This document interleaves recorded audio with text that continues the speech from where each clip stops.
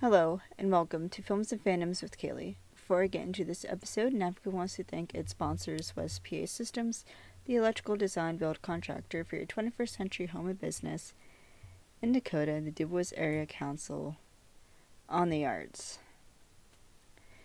Oh boy. Is this...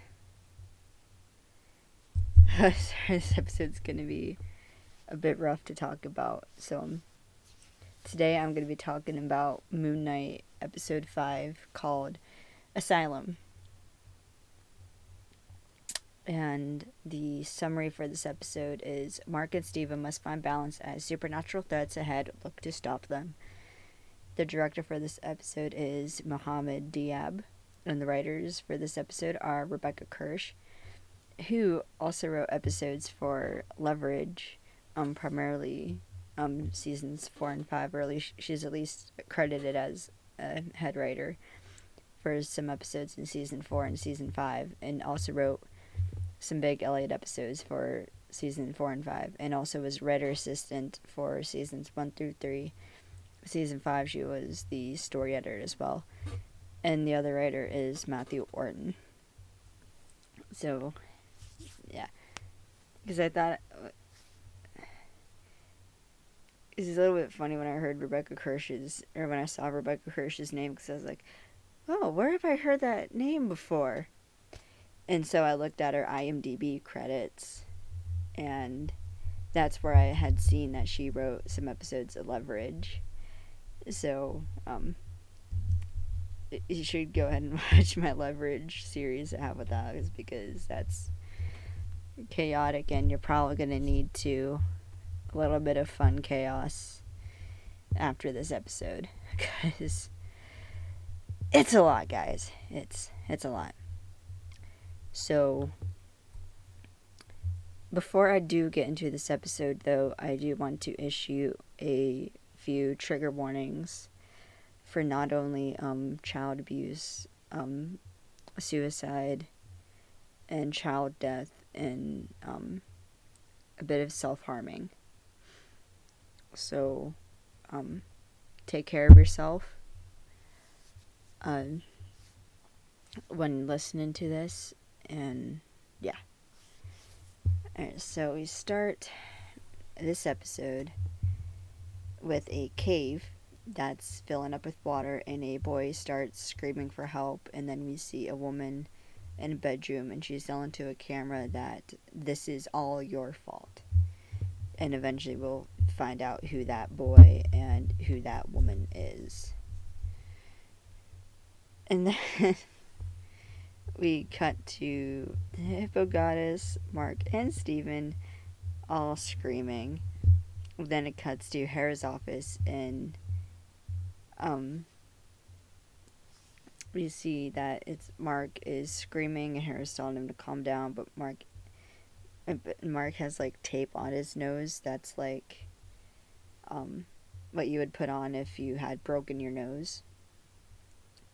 And Hera tells Mark that he didn't shoot him, and his mind is vacillating between sense and nonsense. And Mark clocks a elongated skull with like a circle on top. Kind of looks like a crocodile head, which makes me think that's some reference to Ammit, because I think Ammit has a crocodile head. And Hera explains it as is a pendulum swinging between reality,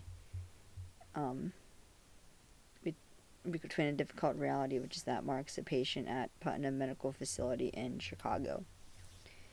Then Hera continues that a reassuring fantasy he's created on his own, and he's some kind of superhero, and he's doing everything possible to not look within. But then I suspect, even though I believe it's been confirmed that this is not Jake, I suspect he is, because Jake has more of a New York accent, and also I guess Jake's a Mark might be a boxer. Or it might be Jake, too, is a boxer. So that's the nose, or the shape on the nose. Yeah, the difference, he has a more New York accent than Mark's more typical American accent. And Mark just keeps, or I think it's Jake, actually, but as far as we know for sure, it's supposed to be Mark.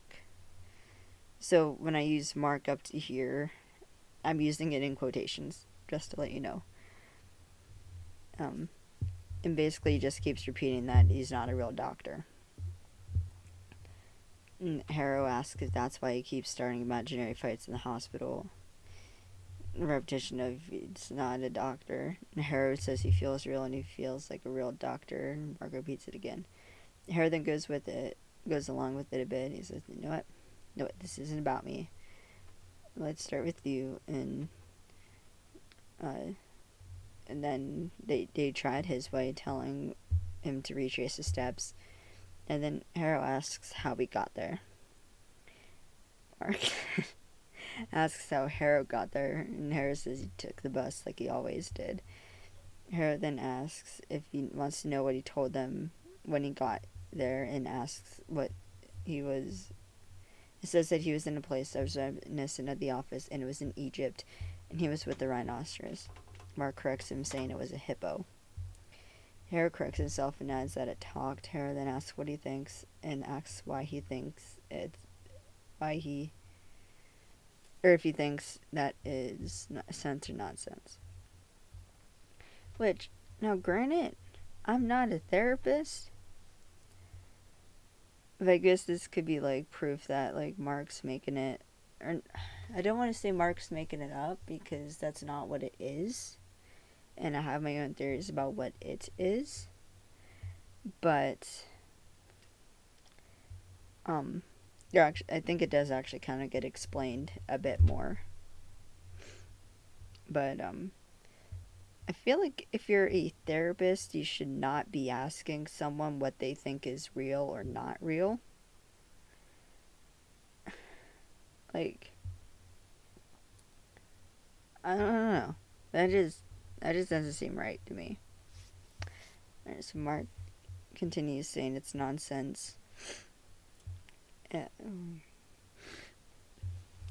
Mark says it's nonsense, and Harrow says he finds it encouraging, and the struggle of mind will often build places to seek shelter for different aspects of the self from our most traumatic memories, and it's called an organizing principle. And some people see castles, someone else might see a maze or a library. Mark asks, or a psych ward. Harrow says it could be, but Harrow says he finds it interesting, this new animal character. Mark says it's a hippo. Harrow says he finds it interesting, and the hippo could break down the walls between him and Steven, and they might understand. Mark's like, what? Harrow says that before he got upset, he was talking about a boy, asking if he remembers that boy, and asks if he could tell him about that boy. Mark then leans forward and thanks him, and he's kind of like, this is where I think Jake comes into play. Or I think it's Jake, because he gets like, he like leans forward and thanks him. He's saying he's great, and then he goes to stand up. He's holding up this like glass, I think it's like a sculpture thing, but it has a pointy end, and he's like gonna stab Harrow, basically, saying they must be paying him to a lot to run the place. As Harrow buzzes for the nurses, and Mark continues talking, saying he's never felt so good and he's gonna leave. Then one nurse grabs Mark as the other prepares the syringe, and Harrow starts yelling for the nurses to be gentle, as Mark's still yelling, and Harrow says he's not his enemy, and the nurse injects, it looks light brown liquid into Mark's neck. Then we get back to Mark and Steven screaming, and Steven's recovering. He's like, hippo, hippo. And Mark's like, wow, these meds are amazing. And the hippo asks Steven if Mark's always so intense. And Steven's like, yeah. The hippo asks if Mark and Steven are twins. Mark says they aren't, but Steven says they sort of are. The hippo says that's great, and it's cleared up the whole situation up for her. Herc says that makes two of them because just a second ago he thought he'd been shot to death. The hippo says, "This will really bake your noodle," but she thinks he's taken a little time out and they are actually dead. Mark, I'm sorry, what? And Steven says they are, and he thinks she's right. And the hippo says to hold on a second, it's been a minute since they've had a soul pass through here. She then pulls out like papyrus cards and is looking through them. She finds one. Sorry. She finds the right card and then like turns it around, which I do actually remember reading this in history class, that ancient Egyptians and around that time period they would use papyrus as paper, and it was actually kind of cool how they made used the papyrus to make the paper. And they actually also used to record information on stone, called cuneiform, and or I may be confusing a couple things, but also I think it's cuneiform because I remember learning about that in high school, not high school, in middle school, but it was cool to kind of learn about that, which actually kind of started my love of history, which is why this series is so cool, because then I'm like, oh, I recognize that name, because we're about to get into a lot of mythology, so, which is actually something I'm going to bring up here in a few moments. And the panromantic asexual woman, I am kind of tired of like seeing the only like stories featuring LGBTQ characters. The characters either end up dead, like Supernatural, there's literally, they had set up its main gay ship and they made it canon by having Castiel confess his love to Dean. And yes, it was romantic, not brotherly. Don't argue with me on that. And then having him sent to like super hell, whereas like after a character, like after he was finally able to confess his love, he ends up dead.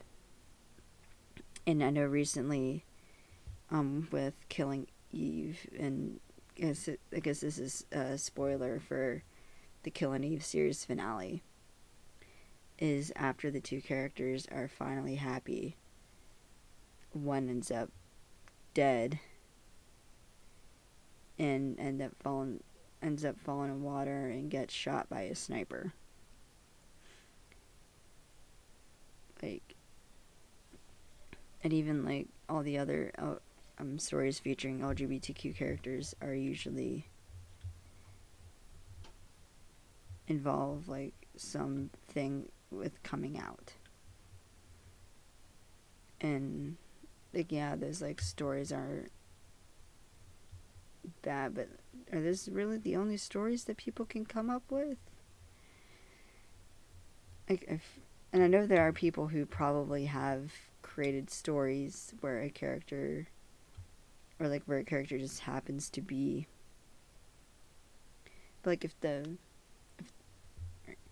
now that I'm thinking about it, I should say that when I say that like a character like just happens to be a minority and it doesn't affect the plot, and what I mean by that is I do understand that sometimes like you do like the or the character, whether it's like the religion or their race or gender or sexual identity and ethnicity do affect the story because they have different experiences. And like, but if who a character isn't relevant to the plot, then there's no reason why a character can't be that and have a good story. So, yeah, I guess that's just my thoughts, and I hope I didn't use any of the wrong language to talk about these. But, yeah. Alright, so, just continuing on with my final thoughts. This episode was rough. I am not gonna lie. And I am a little sad that the next episode, episode 6, will be the last episode of Moon Knight. Because I feel like there's so much more that like can be done with Mark and Steven, and like with Layla and their dynamic, and like with Bushman, because I don't know if it's ever said if I don't think Bushman's dead. So I'm wondering if we're gonna see Bushman in the season finale, because the season finale, somehow Mark and Steven have to, or somehow they have to save Mark or save Steven. Mark has to get out of the fields of reeds, get word to Layla, free Khonshu, then get back to the world so they can heal, and then stop Harrow. Because I don't know if they're going to be able to like bring everybody back that was judged early. So I don't know if like all the souls coming in that were condemned early, if those were supposed to be, or if that was like Harrow pulling the trigger on it already, which makes me wonder where Layla is. Because I mean, it could be possible that Layla has dragged their body out of the cave and is like trying to like bring him back, but Mark and Steven are dead, so I don't know what Layla's done. Like, she just left the body there and like gone off, or what that was, or like what's going on there. Because we know she was in the room when Mark got shot,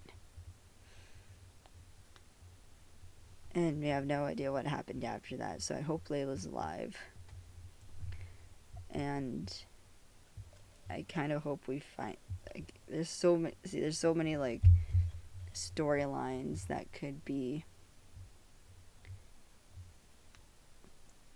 There's still like plot points that need to be resolved, because you have like, it's like somehow with the like this next episode, they have to get Steven out, or they have to bring Steven back, get Mark out of the field of reeds, free Khonshu, tell us where Layla is, tell us where Harrow is, somehow stop Harrow, and maybe deal with the Bushman storyline. or the Bushman plot point, because you can't have like Mark saying like I started working for my old CO. I started doing work for hire under my old CO Bushman, and he was the one who, and he wanted and he wanted to raid this dig site, or wanted to raid this Egyptian tomb, and it was him that killed all the hostages, and it was him that killed Layla's father, and he shot me too.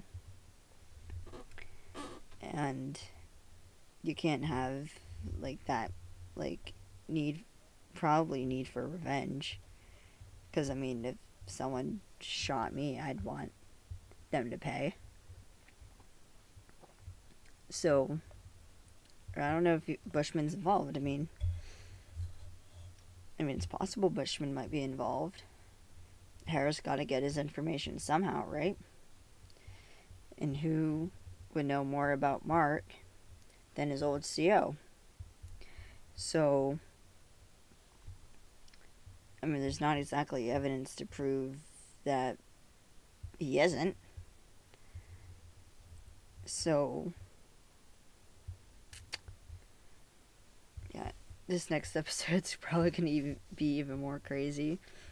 And I can't wait to talk about it, because, well, it's going to be quite interesting. Sorry, this episode kind of was all over the place. I do hope you like it. Alright. Thank you so much for listening. To learn more about NAFCO, you can head over to nafco.org and follow us on our socials, linked in the website, to learn more about our sponsors. And you can also go into the episode description to go to my website, where you can see all the other projects I'm working on. And you could also go on nafco.org to support the podcast and donate and follow us on our socials. So, yeah. The next episode, I will be probably starting... Actually, I haven't decided what the next episode's gonna be. Actually, no, that's a lie. Next time you will see me, I will be talking about... next time you hear me, sorry, I will be talking about episode 6 of Moon Knight. And after that, I will decide what series I'm going to do next. So, thank you so much for listening, and I'll see you in the next episode.